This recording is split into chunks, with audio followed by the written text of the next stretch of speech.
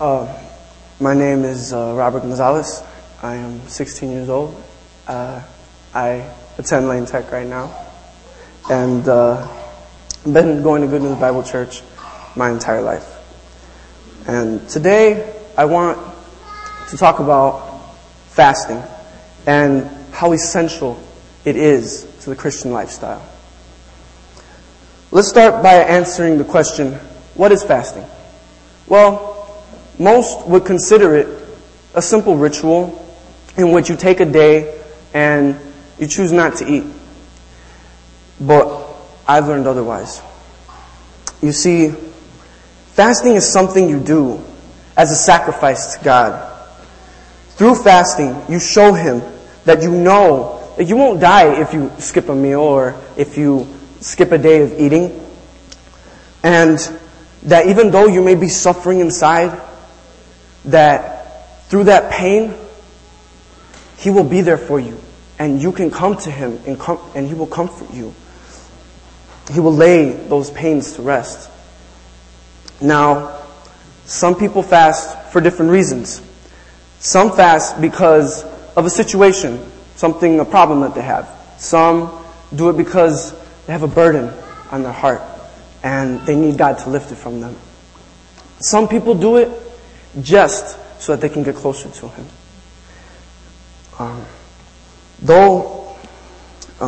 Daniel was a man of God who, even though he was given royal treatment when it came to food, he refused to take it.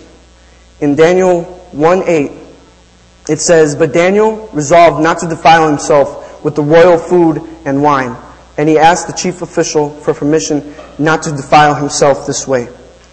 Daniel refused to conform to the ways of this world that he lived in and chose to show God that no special treatment towards him would separate him from God.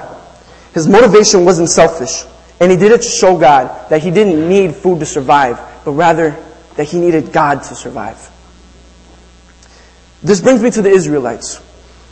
Israelites would fast as well. However, they had the typical definition of fasting. They saw it as a simple ritual that they do because, it was part of their culture, it was part of their religion, it's part of what they do. And if you read in Isaiah 58:3 and 4, they say, "Why have we fasted?" They say, "And you have not seen it." And the Lord they say, "Why have we humbled ourselves and you have not noticed?"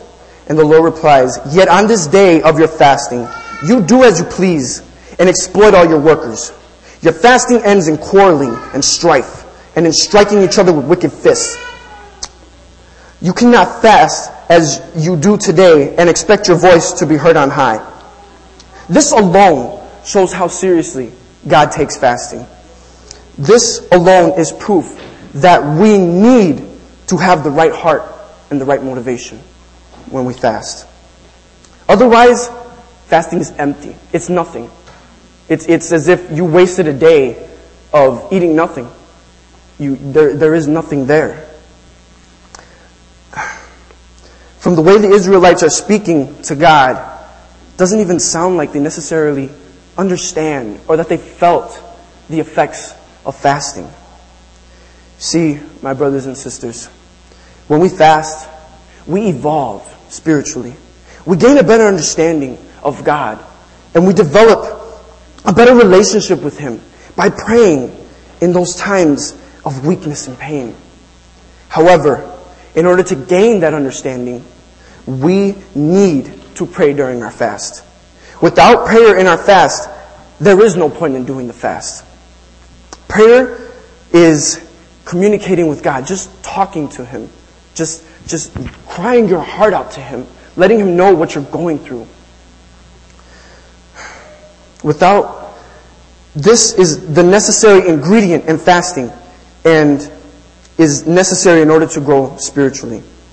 God gives us some guidelines about prayer and fasting, as noted earlier in Matthew 6:16 and 6:5. But I'm just going to read them really quick. And when you pray, do not be like the hypocrites, for they love to pray standing in the synagogues and on the street corners to be seen by men. I tell you the truth, they have received their reward in full. Matthew 6:16 goes on to say, when you fast, do not somber as the hypocrites do, for they disfigure their faces to show men they are fasting. I tell you the truth, they have received their reward in full. When I look at these two verses, I see major similarities between them. Particularly, the use of the word when. Jesus says when you fast and when you pray, because he's assuming that the audience, those that are listening to him or reading the scriptures, are already doing it. It just shows us that God expects us to fast.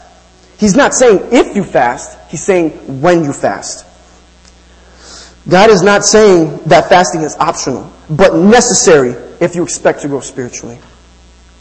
That's exactly what God wants from us, is to grow spiritually. He doesn't want us to be satisfied with where you're at.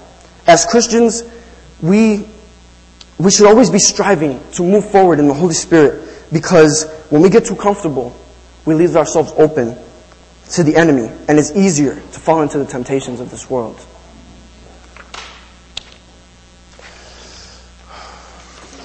Sorry about that. Another point I want to make is that fasting must be aligned with God's will. Fasting is not a magic formula for getting our way. You see, when King David committed adultery with Bathsheba, he was expecting a son. However, in 2 Samuel 12, 13 and 14, the prophet Nathan tells David that his son will not live. Specifically, it says, then David said to Nathan, I have sinned against the Lord. Nathan replied, the Lord has taken away your sin. You are not going to die. But because by doing this, you have made the enemies of the Lord show utter contempt, and the son born to you will die. It then goes on to say in verse 15 and 18, after Nathan had gone, the Lord struck the child and became ill. David pleaded with God for the child.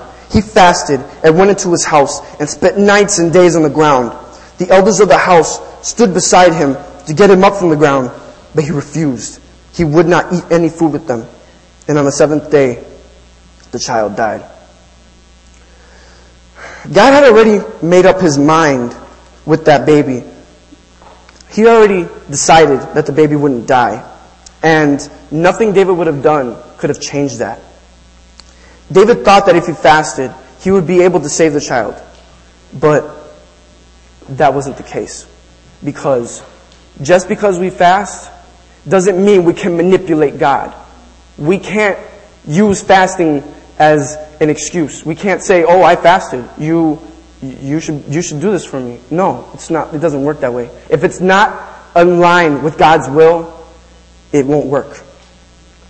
Now, David's outcome was the exact opposite of the Ninevites. These people were evil and wicked, and God spared them because of their repentance. In Jonah 3, 4, and 5, it says, on the first day, Jonah started into the city. He proclaimed, 40 more days and Nineveh will be overturned. That's all he said. The Ninevites believed God. They declared a fast, and all of them, from the greatest to the least, put on sackcloth. And it goes on to say in verse 10, when God saw what they did and how they turned from their evil ways, He had compassion and did not bring upon them the destruction He had threatened. God chose to spare their lives because they repented in their ways. And that is exactly what God wanted them to do. What they did was perfectly in line with the will of God. And because of that, their prayers were heard and they were spared. Now, in closing, I've felt the effects of fasting. The wonderful things it can do to you. The way it opens up your mind. The way it turns you into somebody you never thought you could be. It releases your spirit. It's amazing. It's an amazing feeling. And I would like to challenge you all today to take that time to fast, and see if it does not change your spiritual life. I guarantee you it will, because I've experienced it before. And if you have the right heart, if you have the right motivation, you can't go wrong. God will reward you. I'd like to just close in a word of prayer. Lord, Heavenly Father, I thank you so much for this message, Lord. I thank you for giving me this opportunity to share what I've learned from your word with this church, Father. I pray that everybody understands that these are not my words, but your words, Father, and that they understand that the glory doesn't go to me, the glory goes to you. In your Son's name, amen.